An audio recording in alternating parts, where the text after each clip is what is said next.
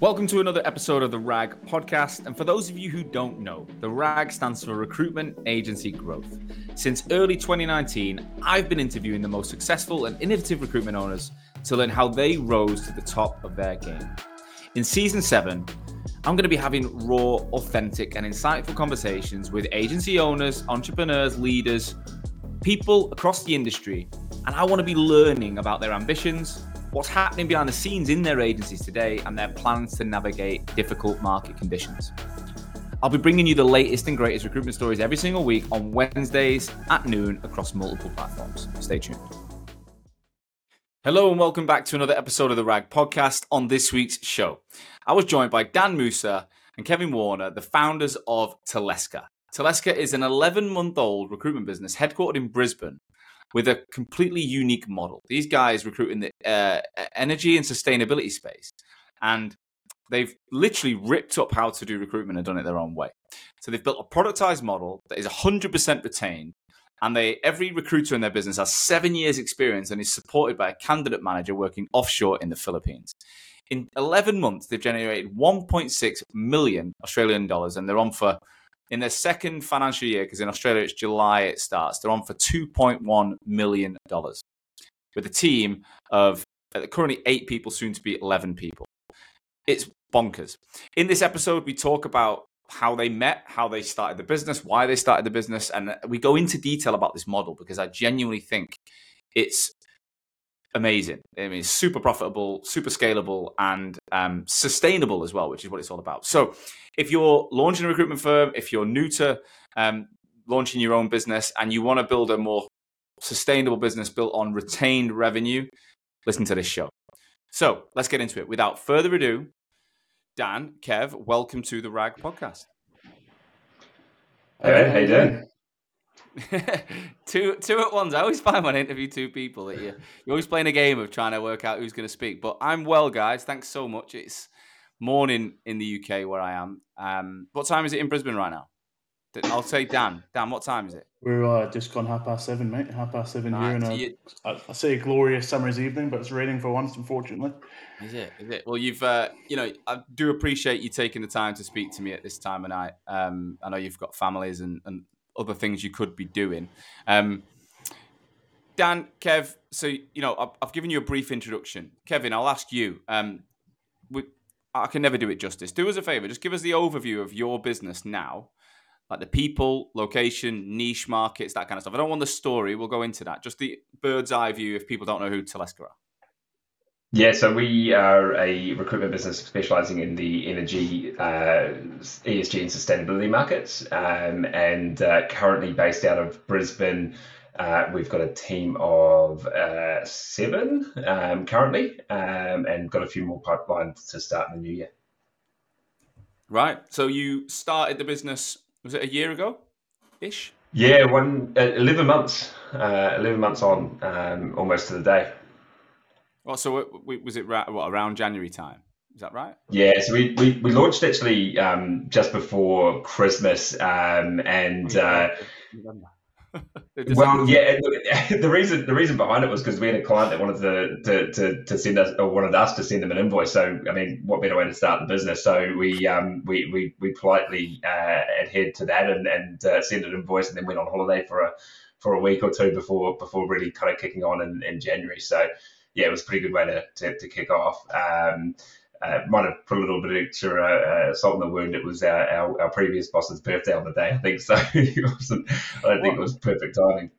Isn't January like a big holiday in Australia though? Like, is it a random time to start a business where everyone's not working? Yeah, I think it is. Obviously, look, it's Christmas, but then it's school holidays here as well, right? The big holiday, and then we've got Australia Day on the 26th. So a lot of people say, "Oh, look, nothing happens really until January 26th." But I think there's exceptions to that rule. I think that's probably changed the last sort of 12, 24 months. And I think, look, when you've got 2 guys who've just started a business, you're just desperate to get going, right? And we wanted to rip into it ASAP. So we just kind of went for it, mate. It's pretty like, we can go into a story, but originally we were going to start with the business in August, and then it was March, and then it was January, and then it was December. So we just got too excited, mate. I think we went for it.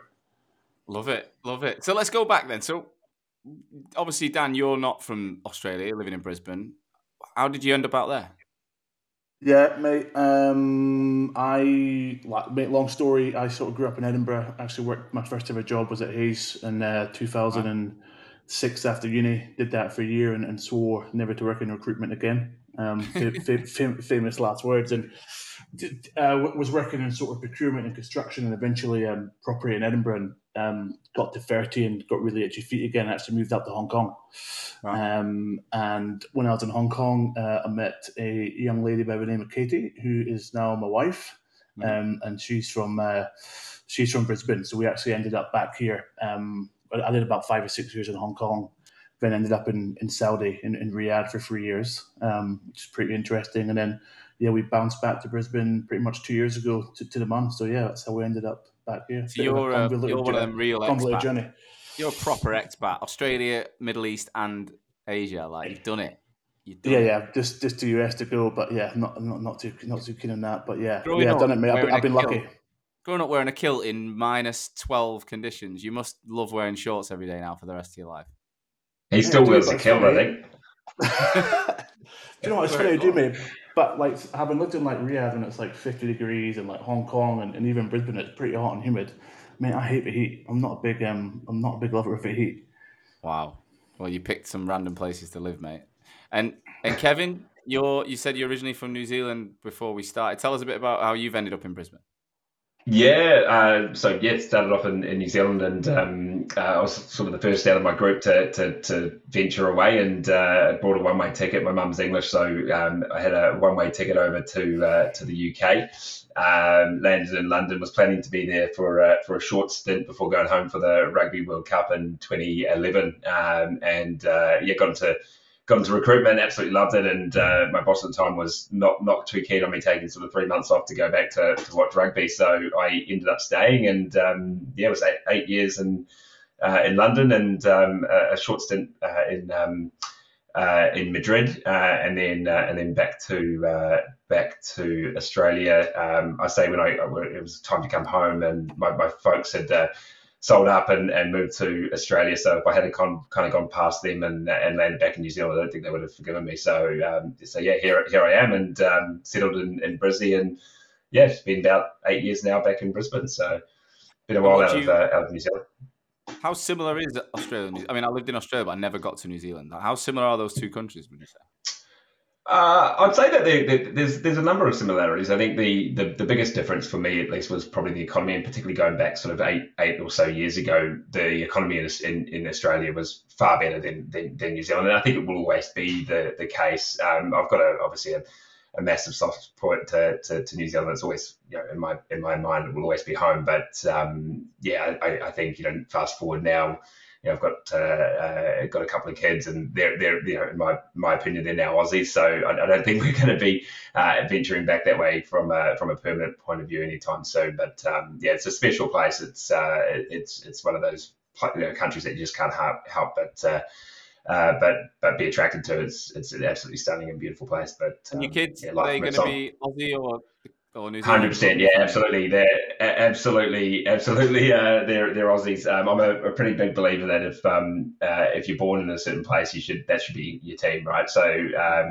my boy, he's almost 5 now, and he gets up, and he's a Wallabies fan, and I don't think he quite realises how bad that is, but one day he might come right, I guess. But I'll keep winding him up about it. So I was giving him a bit of grief the other week because I was giving him a bit of grief because I was giving him a bit of grief the other week because his team was watching our team in the grand final. Not that we ended up winning it, but nonetheless, his team was back home watching my team on the TV. So it's a big rivalry, though. It's a proper rivalry, that, especially in the big games, like in the world. They always seem to play each other in those big tournaments.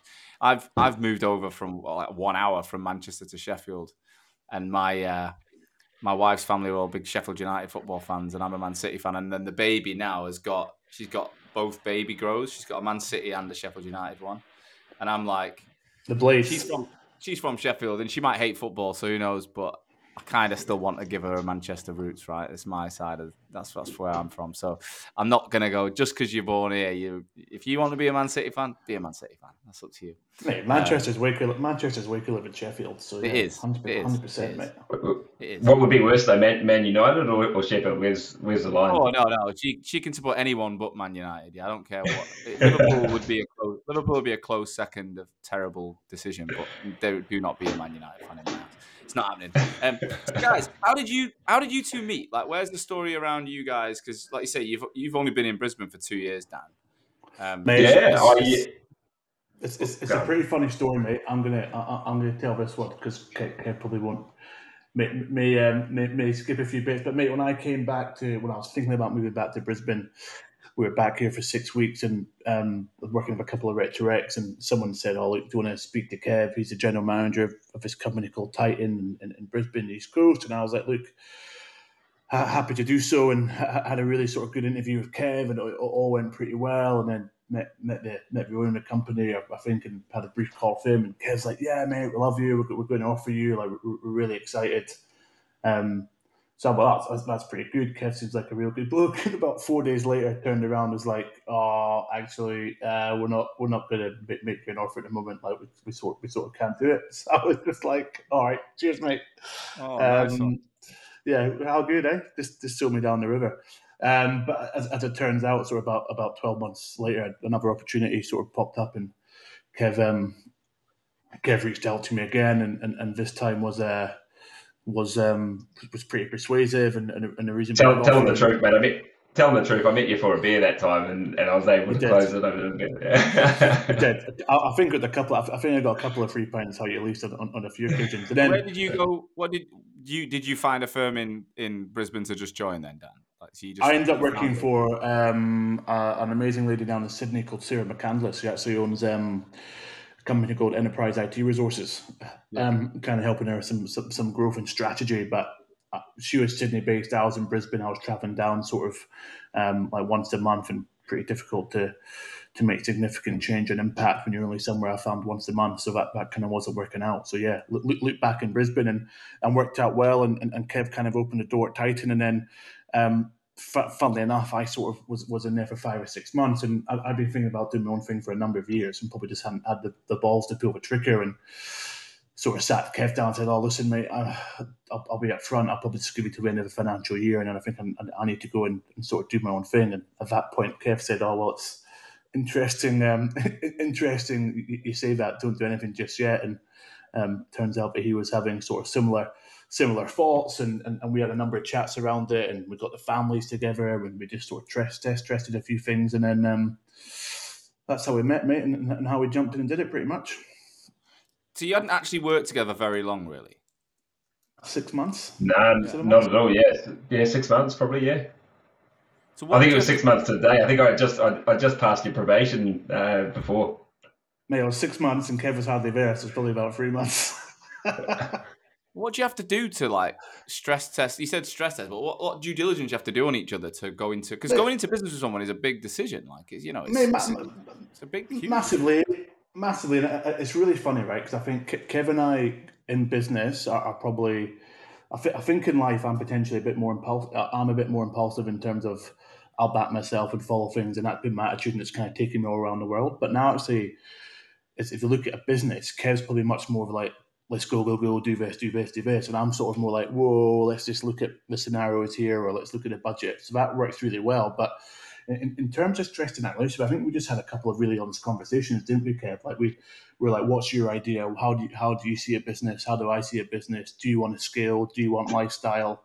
You know, we had those conversations over a number of weeks and make sure that was alignment. And then I guess the last piece was, you know, we've both got wives and young kids. We thought we wanted to get everyone together just to make sure everyone kind of got along, right? Because we've had an unreal 12 months, but at some point, you know, things will get difficult, and we'll probably face some pretty significant challenges as a business or even personally, right? So we want to make sure that everyone clicked and everyone got along, not just on the business point of view.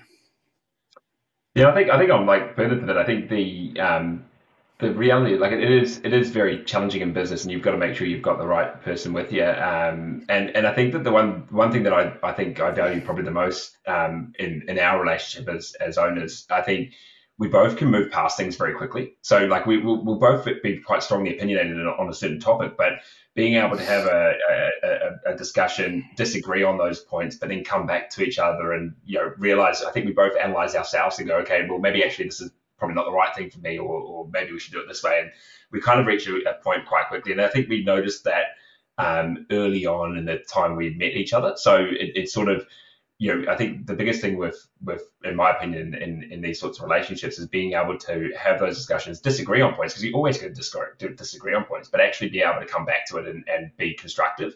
And I think that we've done that multiples of times over the last couple of years, and I think that's probably what was the driver for me. It was a good combination. You said you had this chat about, do we want lifestyle, do we want scale, which I think is like the classic decision you've got to make, and that can change as well.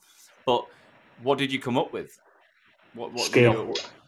Right. So you both said we want to build a business here. It's not about just, a nice lifestyle with the family. It's about building something. I think the attraction of having a lifestyle business is always somewhat appealing, because you can earn some really good money. You can kind of have the best of both worlds. And I think there's an element of probably both of us that we're thinking, well, maybe the time in our life is pretty good to do that. But then I think we both kind of quickly realized that we're just not those people, right? Like we're not the type of people that like to sit still and just have it comfortable. Comfortable is uncomfortable for us, and I think that was probably one of the things we realized quite quickly on, and that sort of just escalated what we wanted to do, and then the wheels started to move from there. And it's interesting, isn't it? Because a lifestyle business kind of has this negative connotation, I think, with a lot of people in our sector. Like it's like and it's not a good thing to do. Whereas I think it depends on how you define it. Like how I look at it is like it's about it's probably choosing profit now over profit later, like money later, isn't it? It's like because you can still build it's about just being lean and profitable. I think a lifestyle business rather than being like foregoing profit for investment for later. Like that's the bit that's not everyone wants to do and isn't comfortable. But I think when you talk about like that foregoing profit with a lifestyle business, like I think Kev's like me, mate. I literally love doing deals, and that'll never change. Like I'm trying to get away from it a little bit and focus more on the business and process. But mate, I'll be on the phone at 11 o'clock at night, half 10 at night, somewhere in the world, trying to close a deal. I'm like, to the annoyance of my family probably, but I just like, mate, I can't just tell you how much I just love. I love doing deals. So like, I feel if you're a lifestyle business, you're more comfortable closing the laptop at 6 o'clock and saying everything can wait until tomorrow, or if it's going to be done. I just don't. For me, I don't have that mentality. If something's happening, I'm after it, or I'm involved in it, or I want to be involved in it. Fair. So you have this chat. When was this? When you started having these like exploratory meetings and working? Obviously, after we'd resigned and left our current employer. Oh yeah. Sorry about that. This sort of time, I guess October, November last year, September, October. Yeah, I'd say probably October, November, and I think we can be pretty open. I think the conversation was one that I don't think either of us realized we were. I think individually we were going to have we were having these thoughts or decisions between externally, but it wasn't probably something that we ever thought was going to be a joint conversation until it was, and then it sort of changed the scope of what we were looking at pretty quickly. And I think to Dan's point earlier, like the timeframes of when we were thinking of launching kind of pulled forward, and I think at the end it got to a point where we felt like we were not going to be doing the right thing by our current employer if we were just to drag it out for a few months. And so we just figured, now there's no perfect time to do it. I mean, Dan was a couple of months away from having his second kid, right? So, there's never the perfect time to do it. And I think we just both felt like being respectful to our employer that we were with, it was the right thing to do by cutting it off and getting into it sooner rather than later. And I think you said no regrets there. Planning to launch in, was it August of this year? Then it would have been So it would have been, we were working this time 2022, and we said, oh, we'll get to the end of financial year. So that would have been July, yeah. July 2023. And then we're like, oh, we'll just get to the end of the next quarter and pick up some commission and do it then. And then, Kev was really keen to get motoring. And then I was just like, we had a couple of conversations with some sort of potential people who wanted to back us in and give us some work. And I was like, oh, let's just pull a plaster off and get it done. You kept moving the goalposts earlier and earlier, and then you were like, fuck it, let's just go. Yeah. And then for my wife, I was like, remember that 9-month plan, we're doing it tomorrow instead.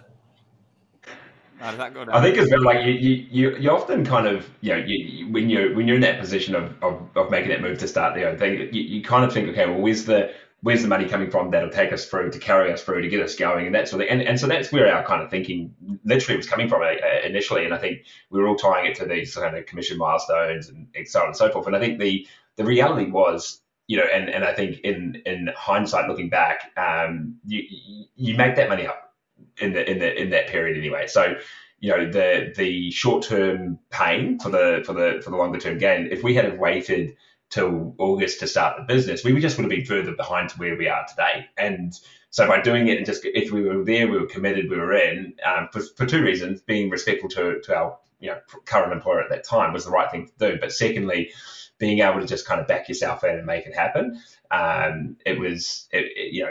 Whenever you pull the trigger, you just got to go for it. No, I get it.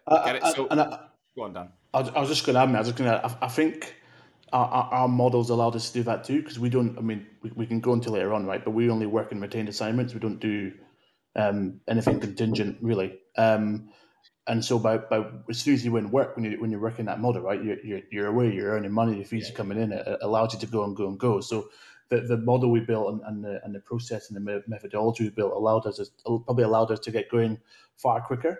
Like, yes, we had that sort of initial panic of, wow, we need to get some fees on the board, we need to get rolling, but we never had that position. You hear so many people I'm a month in, 2 months in, I've just got to do a deal, and you're trying to place anything and just to get a fee on the board. And we kind of didn't have that stress in a way, which was pretty nice. We just had to get the client on board. Yeah, deliver what we committed, and we're off and running. So we were pretty lucky in that regard as well. Well, you create your own luck. You went with that model and it worked, right? So where did the name come from? Go on, Kev. Great question. So interestingly, I think when I was going to be going out on myself, the name I had already sort of put in the back of my mind was Leska, which is just basically a combination of my two kids' names. So Leo being the Ali, and my girl's Francesca, so the SCA at the end. So Leska was going to be the name, and then when Dan sort of came into the equation, he had a girl, Taylor. So we added the TA into the front, and Teleska was formed. Dan will definitely be having a. Yeah, well, a lot of people think that it really does sort of sit quite well with obviously the industry we work in the recruitment sense. But obviously a couple of months, I mentioned earlier, Dan had his second boy a couple of months after we launched. So poor old Rolly didn't get mentioned in the name. So that's going to be a really interesting discussion for him in about 10 years' time, when he has to explain why he's not in there. He just gets extra shares, doesn't he? That's it. Just give He'll get something. We'll do. He'll get something. We'll put him in somewhere. Yeah, we'll worry about that when it comes. I love that. I think that sorry, I was going to say, I think the name and probably the really important part of our business is really we try to think, we try and look everything back to the name of our business, right? So the markets that we work in, being renewables, ESG, sustainability, are all these forward-facing or forward future-facing kind of industries. And once again, for us, it's all about the purpose of the business, and the purpose of the business starts with the name. And so when we're starting to make decisions, or we're thinking about what we want to do, we're going on that journey internally as an organization around sustainability and should we be traveling? Should we not be traveling? How do we get to how do we get to work? What are we looking at from a cost point of view? And when you start going into this and start to explore these areas more and more, you really start to understand what it is all about, and you start to live and breathe those values. And I think that was one thing that we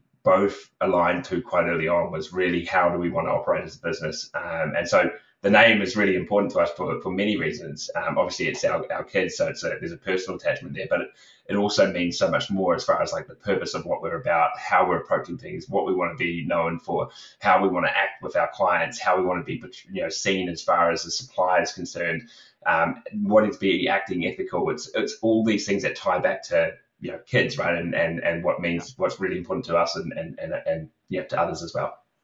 And setting an example for them to follow, right? 100%. In terms of to paint the picture, then let's go back to day one. What was it? Where did you base yourselves? How are you operating it? Let's tell a story from there. So I was about probably must have been about August time last year.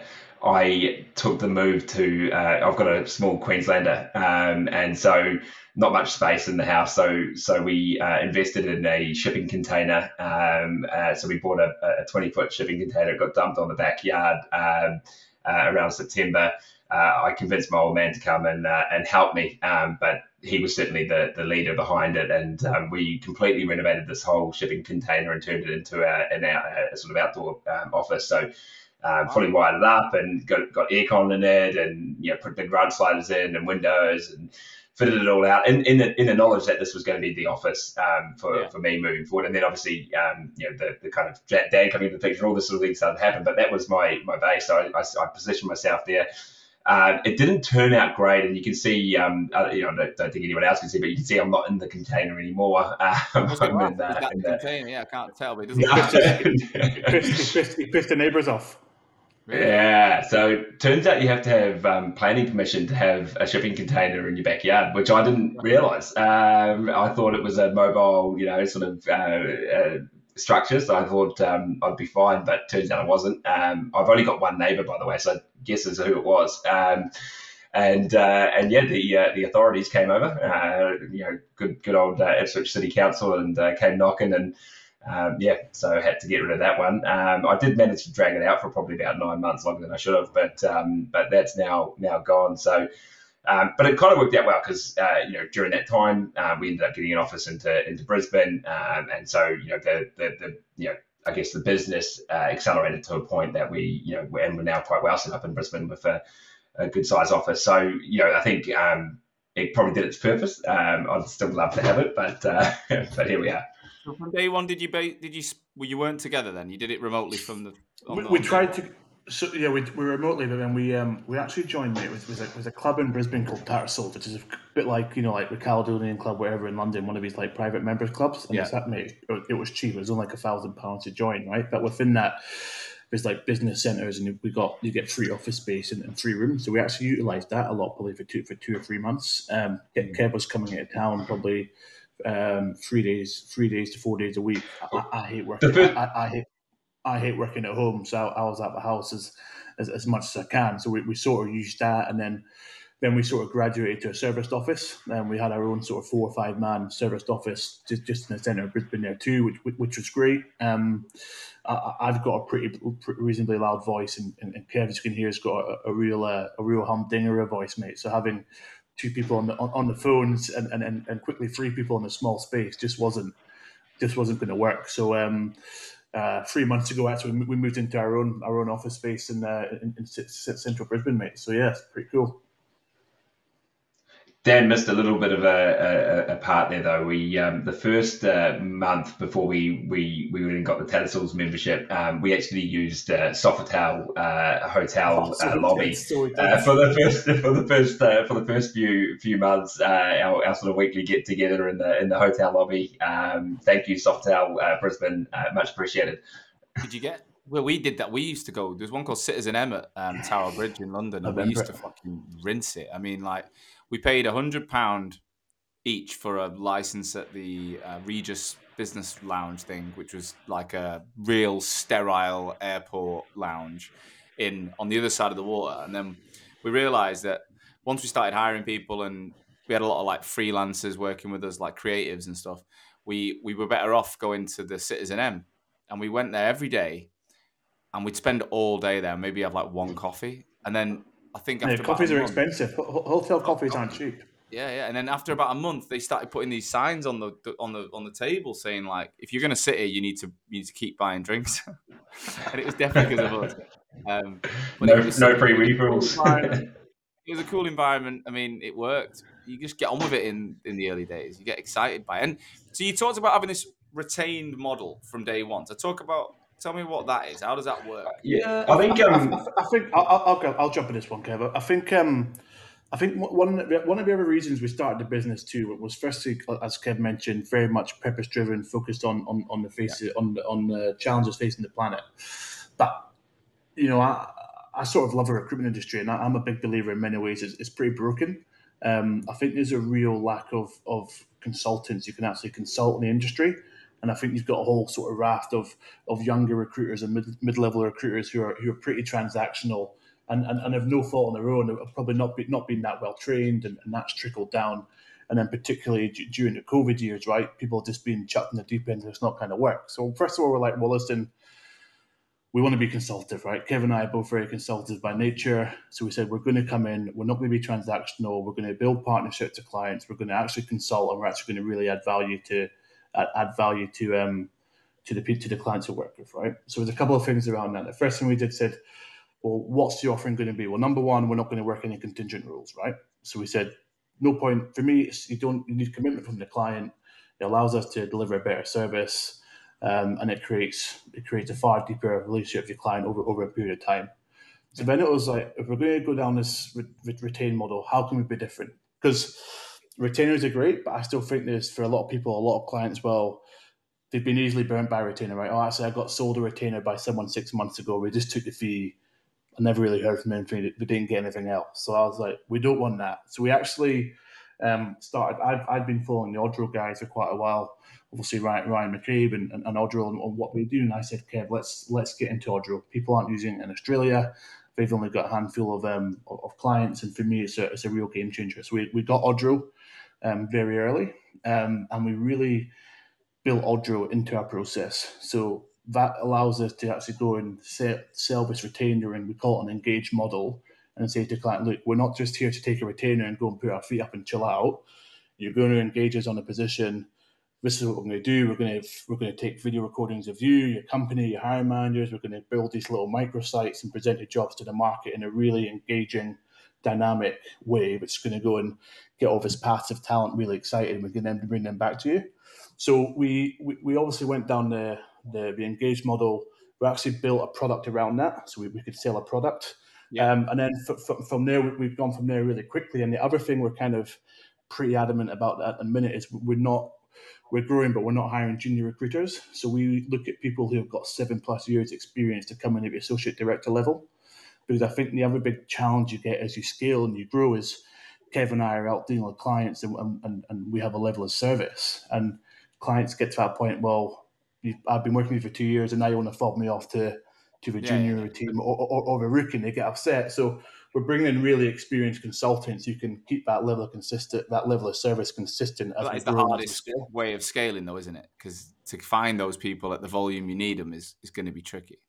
It is, and we've also adopted we've also got the offshore, we shouldn't really call it offshoring, mate, because we don't offshore. We've got people in the Philippines who are very much part of our business.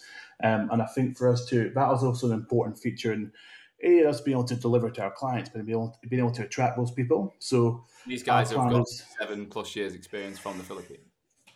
For people in the Philippines, they've got sort of 15, 20 years of recruitment experience. They're really seasoned recruiters. So it allows us to go to consultants in Australia who are at that 6-7 year level and say, listen, rather than, you're billing, I don't know, 300, 400, 500,000 at the moment. If you come and work with us, we'll pair you up with your own candidate manager over in the Philippines who's going to be able to support you, do a lot of your candidate mapping, your outreach, be a real running mate with you, which is then going to allow you to take your sort of billings to the next level, because we're giving you more time to consult, to be with your clients, to be with your candidates, and add value where you can. And to go and sell retainers rather than sitting there just delivering on them all day yourself. I'm interrupting today's episode to give you a message from our brand new sponsor. Now, this company are called Untapped, and everyone knows that Hoxo, through this podcast, I've explained that we've built our team internationally, heavily in South Africa. okay?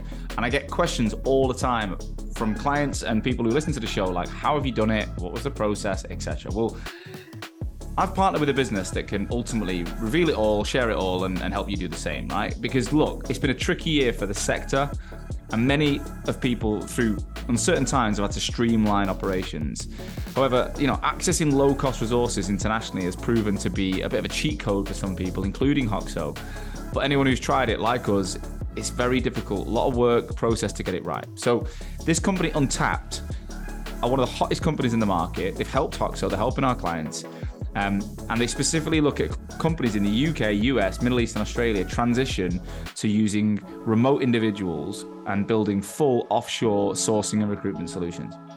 So they source talent pools from places like South Africa and the Philippines. And we're talking about experienced talent here. We're not talking about graduates with no experience. This is like people with 3 to 5 years recruitment experience, and integrate them into your UK team, okay? So they work remotely, but plug into your UK team. They put around 3,000 candidates per month through an intense 4-stage interview and online testing process to find the top 1% or 30 people and secure these people for work with recruitment agencies like yourself. All candidates are benchmarked against UK competency frameworks and the way in which you would hire in the UK. So we're not talking about cheap for the sake of being cheap. We're talking about international, experienced people just living in lower cost locations. So it's a really simple process. If you want to work with these guys, you pay a deposit to kick off their search. They then provide a candidate shortlist in 14 days. And then you can put people through your own process to hire them permanently, or there's a freelance option. So if you just want to try before you buy, they can employ them. You pay a daily rate and it's a freelance option. Untapped are totally transparent with all the salaries and fees. But, we're talking about you'll still pay about 70% less than a UK equivalent in that role. So it's a no-brainer to complement your existing team, to handle surplus demand and ease cost pressures. If you're not using this to rip up your business and rebuild it with global resources, then you're probably going to fall behind eventually. So due to demand and capacity, they're only operating on a waiting list right now. So if you want to be part of their waiting list, go to www.tryuntapped.com. Okay, www.tryuntapped.com and check out their information. Make sure you say that you listen to the RAG podcast, because they'll do you a very special deal as well. Right, go and check them out. Back to the show. So is that the model then? If I joined Teleska, you're selling it to me, by the way. I'm quite excited. Yeah, that's the model. So I'm joining you. But you've literally, I would come in, I would have my own candidate manager in the Philippines, and then I would basically go out and sell a retained product that is the same every time, really. And then as soon as someone signs, they work. Would I still manage that alongside the candidate manager? Yeah, and I think even before, the best thing we're doing too is when you come in now, we've already got retained roles for you to work on straight away. So we'd actually take that. Day one, you've got a live job to work on there. And yes, we've got a mapped out process of a role comes in. This is how it's handled. The candidate manager in the Philippines does, ABC. The consultant does DEF. Candidate manager does G, and then back to the consultant, sort of XYZ at the end. Kev, do you want to add to that?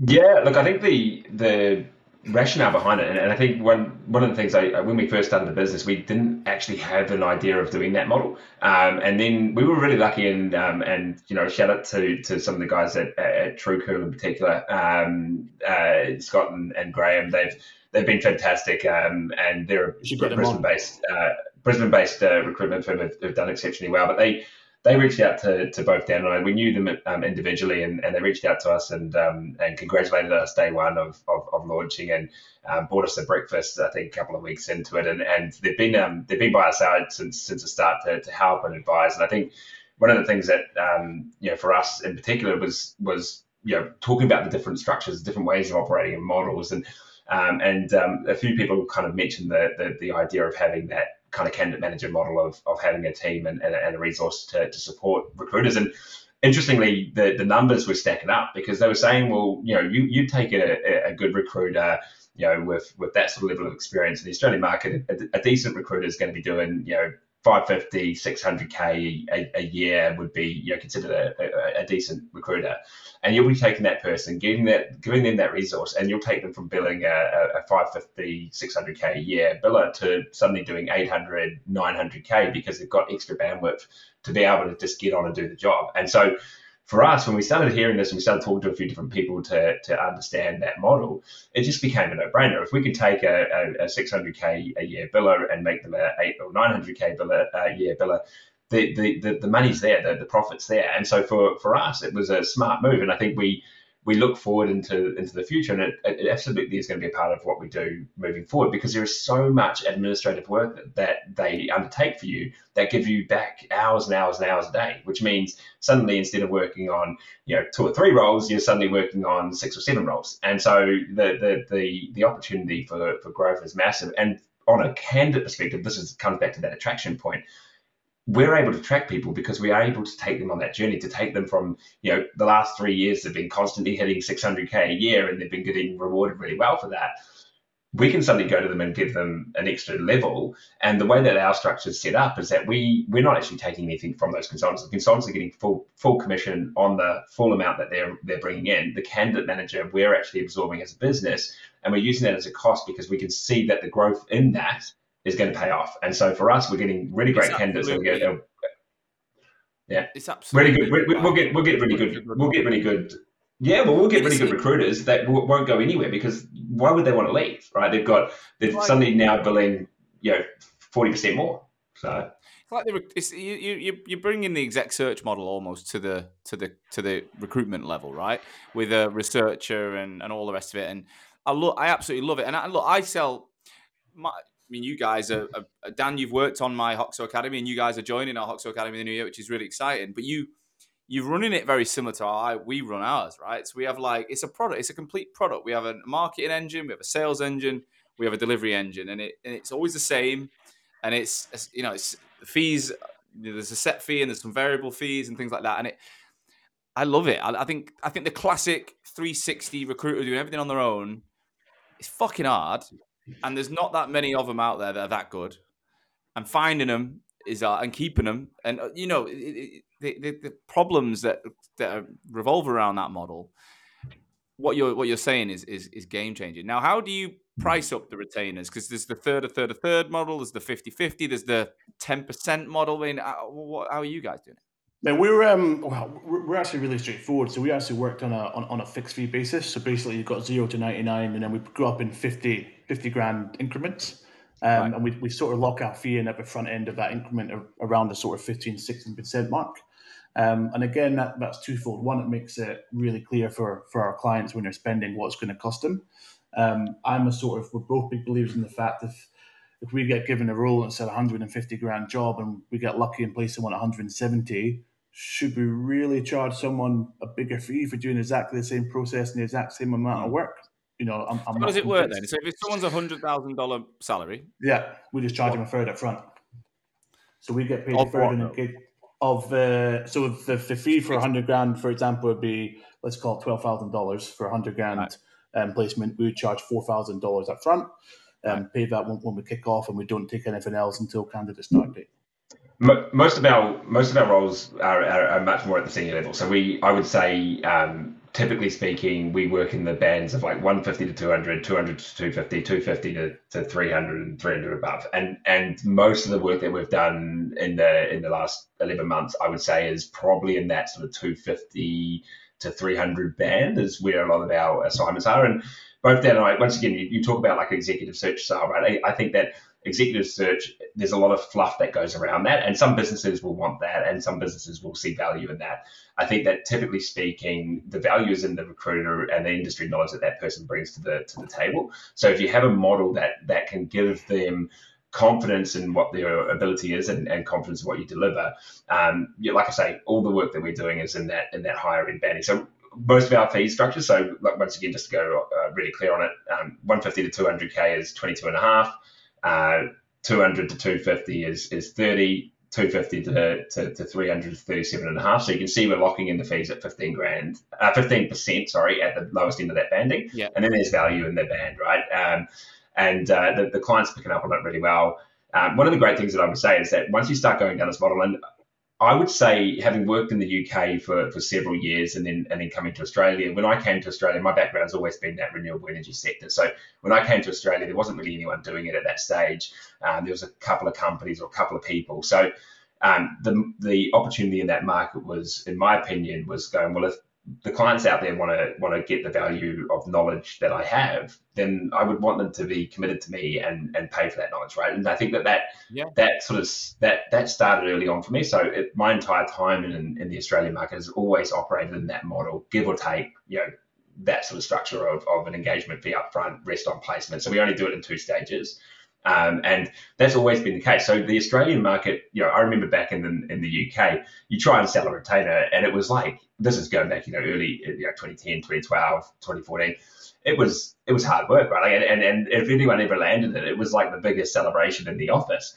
And I thought, that scenario was just something that I didn't expect was going to happen here. And then very quickly, the companies over here valued it. And one thing I would say in the Australian market, and I'm not sure, I haven't been working in the UK market of late, but I think in the Australian market, recruitment is seen in a real different light. Like, there's absolute value that recruiters bring to organizations. And when you partner with companies and add that value, they just keep coming back. Some of the clients that we have been, people that I've known for 7-8 years now and done work for time and time again. And the value that I get, I've been called into, board meetings to sit down with ASX listed companies to give that sort of information. Now, that would never happen in the UK, right? Like, as a recruiter in the UK, unless you're an executive surgeon, and arguably even then it wouldn't really happen. So that I think people in Australia naturally value the work of a recruiter typically. That, I must say, that has been changing in recent months, particularly in the market that we work. So we're working in that renewable space, right? I would say that has changed in recent months recent years, because I think there's been a lot of that market this market has just started to explode. So there's been, like anything, the gold rush happens and everyone kind of jumps in on it. So the quality of work from a recruitment perspective has absolutely dived. And I think that we're starting to see more and more transactional recruiters coming into the market and typically trying to throw it at the wall and hope something sticks sort of mentality. And that's starting to get to a point where clients are getting more and more frustrated with it. The good ones are sort of staying there and shining. And I think that naturally over the next few months, you'll see the balance come back into this market as all these little recruiters start to realize that it doesn't work, right? So I think there'll be some balance out there.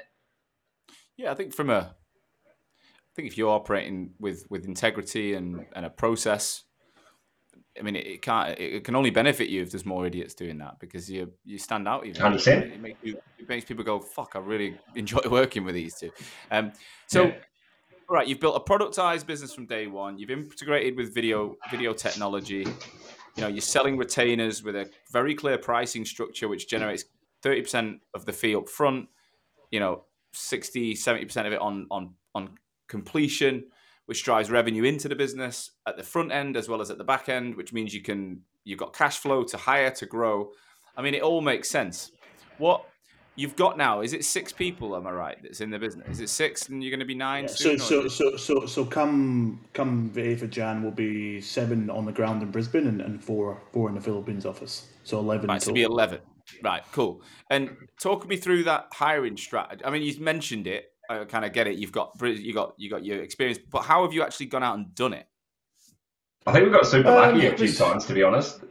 We've landed a couple of really good people. One that we worked with previously, who was really great to get her on board. She's absolutely amazing. And I think we've had a bit of luck. Like we reached out to Brittany at the right time, had a good chat. I think it was really just, she gravitated towards us as people and likewise, and sort of saw what we were doing was different and how we were approaching the market. And I think that's allowed us to get some really good consultants in early, and we haven't yet paid a recruitment fee. Surprisingly, we have got a fantastic rec to rec that we do and have always used. So quick shout out to Jess, she's a legend. But yes, we haven't yet. Jess Kennett, mate. Nothing over now. Jess what? Sorry. Jess Kennett. I'll just give her a shout out. Yeah, so if people don't know her, Brisbane based. Yeah, Brisbane based. Your career. She's good. I don't know her. Jess Kennett, let's But get her on the show. yeah, get her on the show, Sounds mate. like I'm a over now. You'd have a great sounds really like a great legend. conversation. If you're I listening, Jess, think. I think to add to Kev's point as well, we've also been pretty strong. There was there was times when we wanted to make that first hire, and we had a couple of candidates, and I've probably had to say to Kev, do we really think we can work with this person, and do we really want to hire him? And to his credit, he sort of said, actually, yeah, I kind of think you're right. So I think there was times when we could have pulled the trigger and brought people in, but it's having the strength to know that if someone's not right, you can't change them. And yes, it hurts not to hire them, but it's the right thing to do, further down the line in the business. What do you expect from someone coming in then? So what's like the minute, if someone's coming in, I know you said 7 years experience. Is that local, Australian and energy or renewables, or is that any recruitment? Nah, because we're big believers in that we can we're big believers in that we can give them the knowledge, right? I think the knowledge of an industry that we work in is I'm not going to say easy to pass over, but we can give someone that knowledge.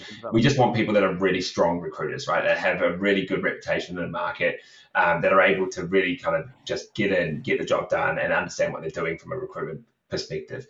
We can give them the knowledge of energy or ESG or sustainability relatively quickly, we've got a great little podcast. We'll chuck that one out there, the Engaging ESG and Sustainability podcast. It was only a matter of time till we chopped that one in there.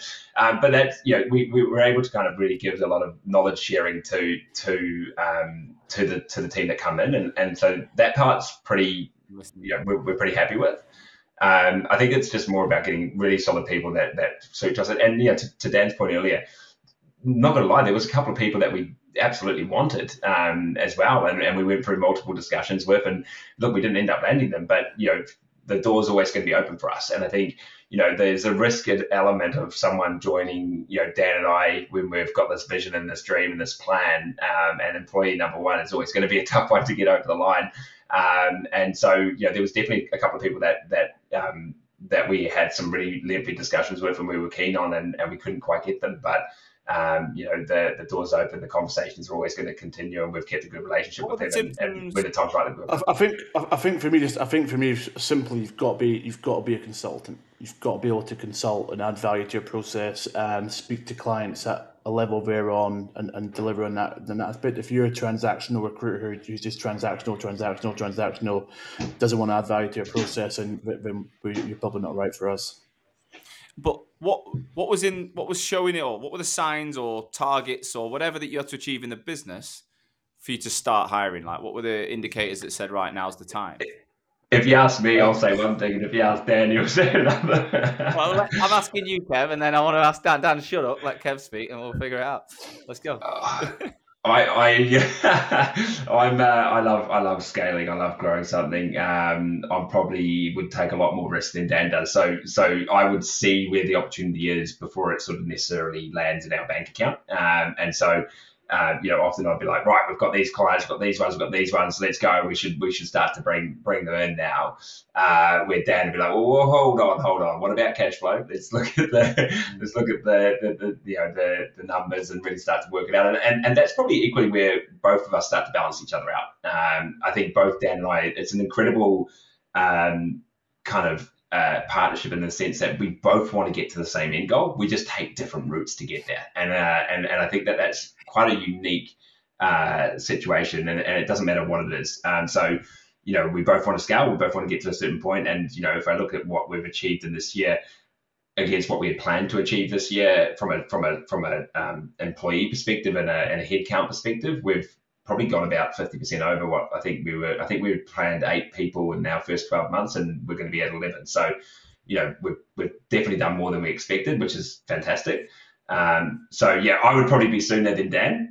What you're saying is there was no KPIs for you. It was when you felt zero. Like there's enough incoming action. I don't know how you measure that. So Dan, what did you measure it with? Kev would have been sat there 4 months in with 40 people, no business, no money, unable to pay the salaries, I think. It felt good though. Would have felt good.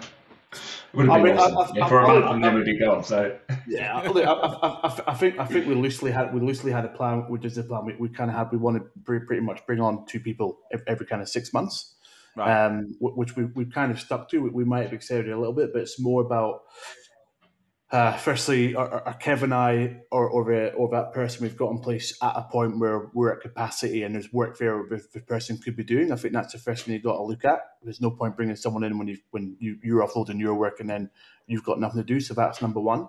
And I think now it's about getting people who, once they're sort of at a level where they're paying maybe or recovering 75 or 80% of themselves and they're on their way to being profitable, then at that point we can go and say, right, we're ready to go again, bring in the next 2.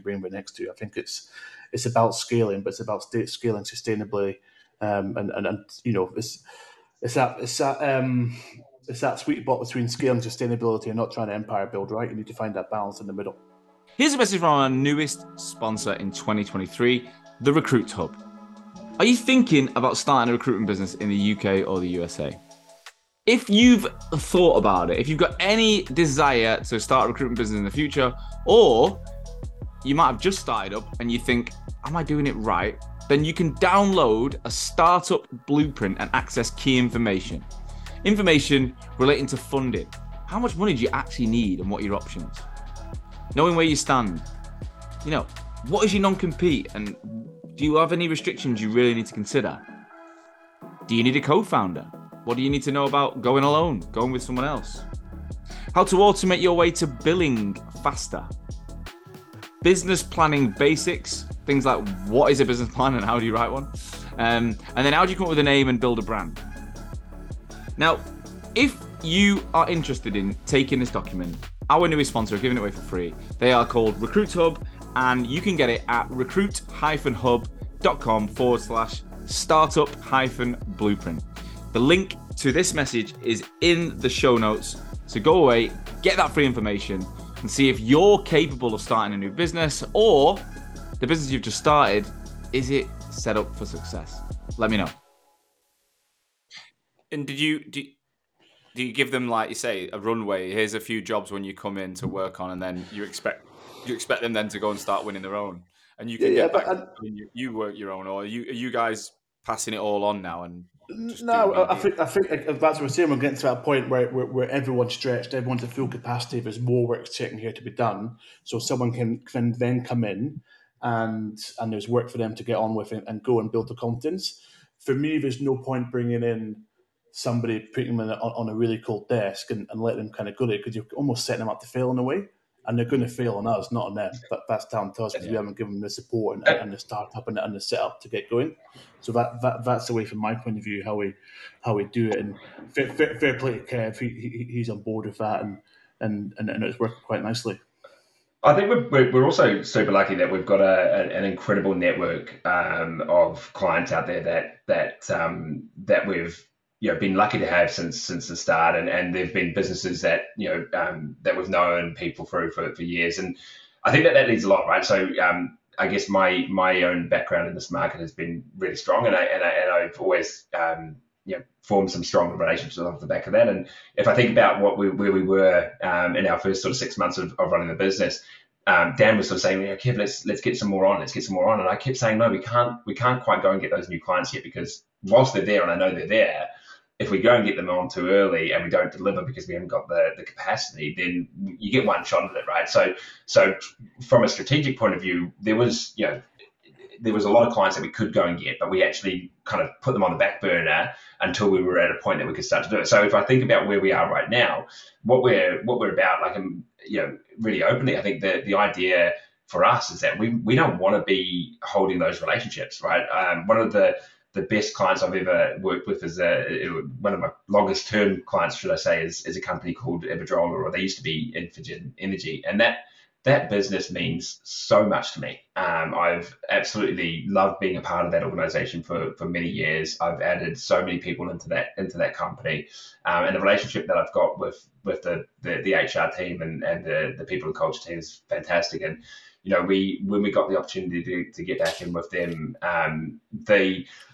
the I guess the personal part of it is that I want to keep that relationship, right? Like I want to make sure that I nurture them, I look after them, and I grow them. But I've also got to remember that we've got to scale the organization, right? So Sunay joined us a few months after we got that client on board. And already that relationship, I would say, arguably has already transferred to her. So being able to pass those relationships over is super important because we've got a lot of relationships, right? And if we kind of keep a hold of those relationships, we'll never really scale the business. So pass those relationships over, trust that your team are going to run with them and give them the empowerment to do that.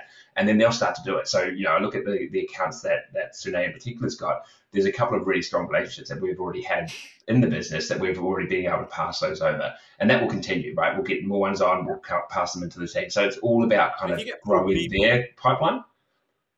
If you get good people who can take on work and deliver well, like they'll be fine at taking those relationships on, right? It's when you do go down that junior route, you're frightened to death of passing it on because you're like, "Fuck is going to happen here?" And then you could lose all. Well, you know what's going to happen, right? Yeah. In terms of the kind of the volume per client, so like how many roles a year does a good client for you spit out? It would vary. I think there's if I look at the clients we've got right now, most of I'd say all of the clients we've had multiple repeat business with in the 11 months we've been operating. The best client, the most volumes probably sitting at around 8 or 9 roles from, I'd say, roughly speaking, maybe a bit more. So, over an 11-month period to be able to get that sort of volume out of an account is really great. And most of our fees are sitting at that sort of 25 or 30, 37. So if you do the math, there's a couple $100,000 accounts per client. I'd say we've probably got, without knowing, Dan's probably got the spreadsheet in front of him, but I'd say, shooting from the hip here, I'd say we've probably got at least 5 or 6 clients that are over that kind of 150, 200K repeat business in their first 12 months. Is that pretty accurate, Dan? Yeah, probably about that. Yeah. I would say, yeah. And what will you guys bill at the end of your first financial year or first 12 months? So where we are at a minute, so we're about a month out. So we're sitting about 1.65 million Aussie dollars. Wow. At the moment, and that's, for 9 months of that was Kevin and I. Really, September was when Sunay started. So, did you set the target in year one? Did you have a number you wanted to hit?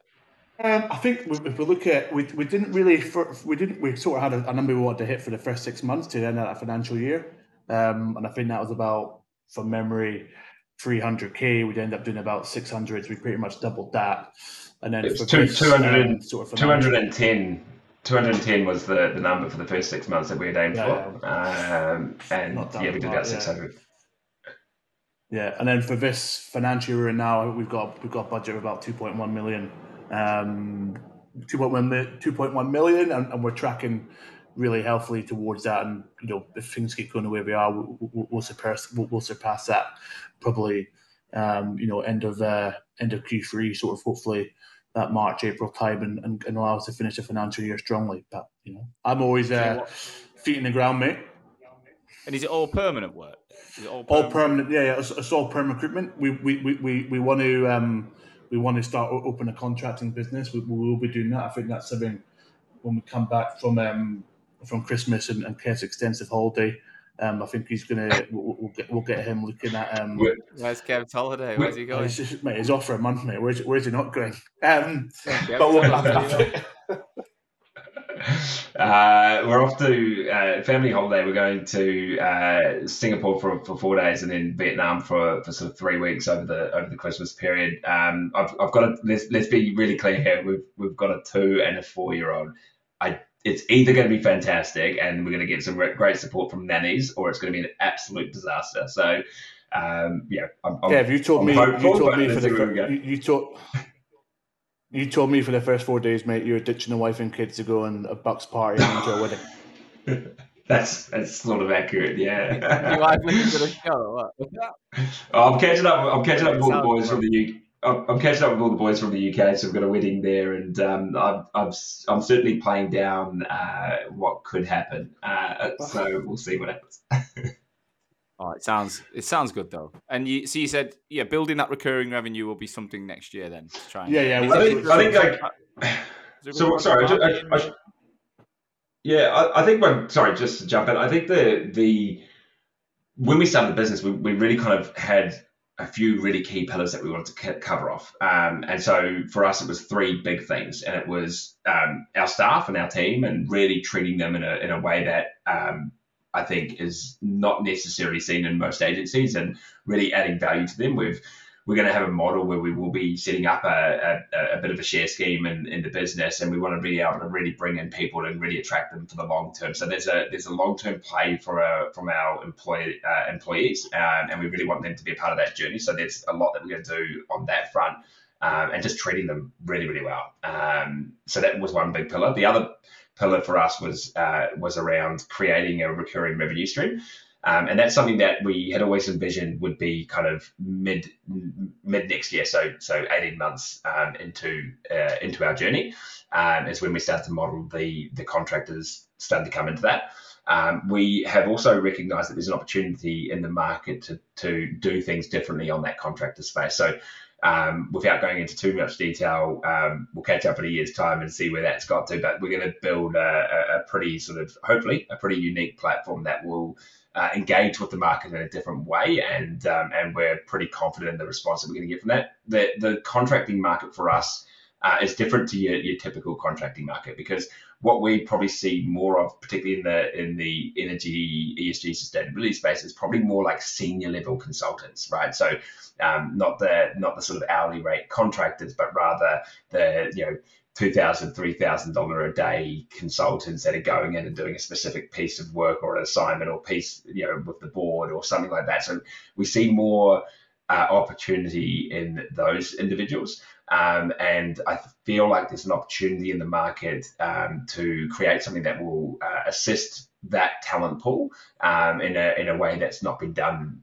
In our knowledge, not been done before. So we'll kind of circle back in 12 months on that one. But that could be a really kind of big recurring revenue stream that we're looking to tap into, and we'll see how that goes. Contractors will still be a part of our business, and there is opportunity for that.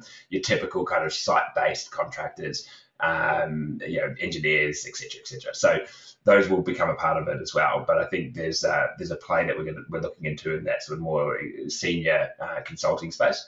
And then the third pillar for us was branding. Branding was super important and super important from day one. I think as a business starting off, we invested heavily into that, and we really wanted to try and create a brand that was going to be recognized in the market. For us, that's been we've put it as one of our three pillars, and it's going to remain as one of our big three pillars. We're 11 months in, and just last week or even this week potentially, we've just signed up a marketing agency to do a full brand strategy for us.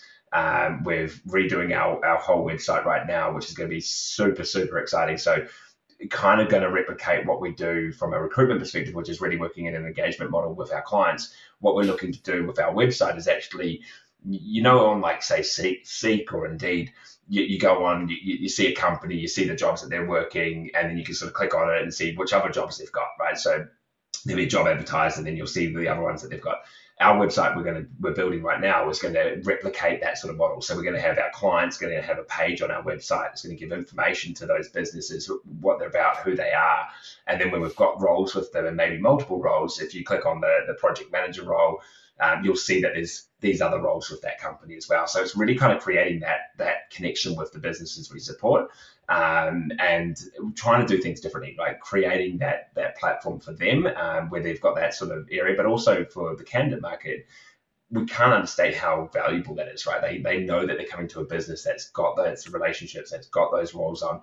We're not afraid of talking about who we work with. It's not even an issue for us, because the way that we work with our clients, it's just an added value, right? So there'll be recruiters out there that will see opportunity and think that they can float through to them and all the rest of it, and good luck to them. Good approach, go for it, right? But that's not us. And what we're trying to do is create a different approach. One of our values as a business is to be the change, right? So when we think about how can we approach recruitment, it's about, let's do things differently. Like there's so much opportunity for improvement, don't be afraid to make the change, right? So that's one of the big things we drive towards. So yeah, branding is a huge part, and come probably January, February, we're going to have a big launch on that. We've actually hired a marketing coordinator to join us full time in January.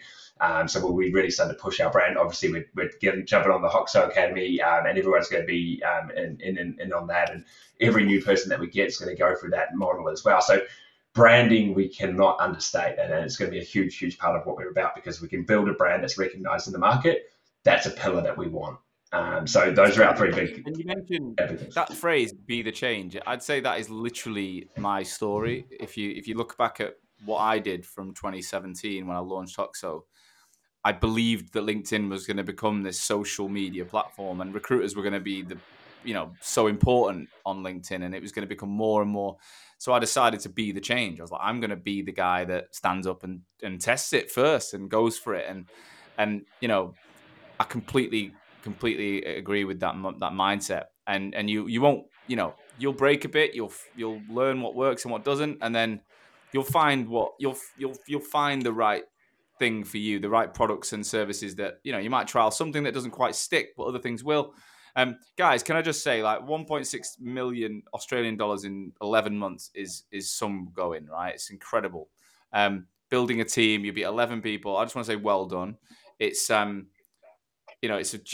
love these. I love this show. This is my favorite of all my things I do. This is my favorite thing. I love my job. I love my branding stuff, but I do love my podcast more because I get to learn. I get to learn as well as impact people, and I'm listening and picking things up from you guys. And a lot of people say, do you just interview do you just want to interview the big guys, the big companies? And no, the truth is there's so much innovation in first year businesses, second year businesses, because often you can rip things up without the pressure of all the headcount behind you, and you can just do it your way. And I think what you guys have done in the last year is you've done it your way, and it's paying off. So well done. Oh, mate, and likewise, mate. Congrats. I mean, I love the podcast. I've been listening to it probably for 3 or 4 years, right? Every week, and certainly, mate, for someone who's involved in a startup or setting up a business in year one, mate, there's so much to learn on those guests every week. It's been awesome, just taking ideas from here, ideas from there, hearing what people have done. So yeah, mate, like keep it going, because it's an unreal learning tool, the podcast, for us, certainly for me. Pleasure. We're not going anywhere. We're getting more and more to do. In terms of anyone listening who I think you will get people want to pick your brains on this: the productized model, the retained service, the Odro implementation, the Philippines not back office, but candidate support management. If anyone wants to just ping you a note on LinkedIn to ask questions, are you okay with that? Or the recruitment founders? That's fine, mate. Yeah, of course. And we've got the two EVS email addresses, just dan@telesco.com.au and kev@telesco.com.au, and we're both on LinkedIn and both on the website. I'll tag you on everything that we're connected to, but we'll stop there. But thanks so much. I want to get you back on, guys, in a year's time. All right, so if we can. I know it's a long way out, but if we plan for Q4, Q4 2024. I want to see where you're going as we roll into year two, and see if. All right, my final question is, where are you going to be? So if I interview you on 21st of November 2024, I want two separate visions here. I reckon they're going to be quite different. I'm going to start with Kev. Kev, what are you going to be telling me the business looks like in 12 months' time? Oh, man, I thought you were talking about where we're going for holiday. I was thinking, God, it's a bit of a way off. But who knows? I do love a good holiday. Look, where's the business going to be?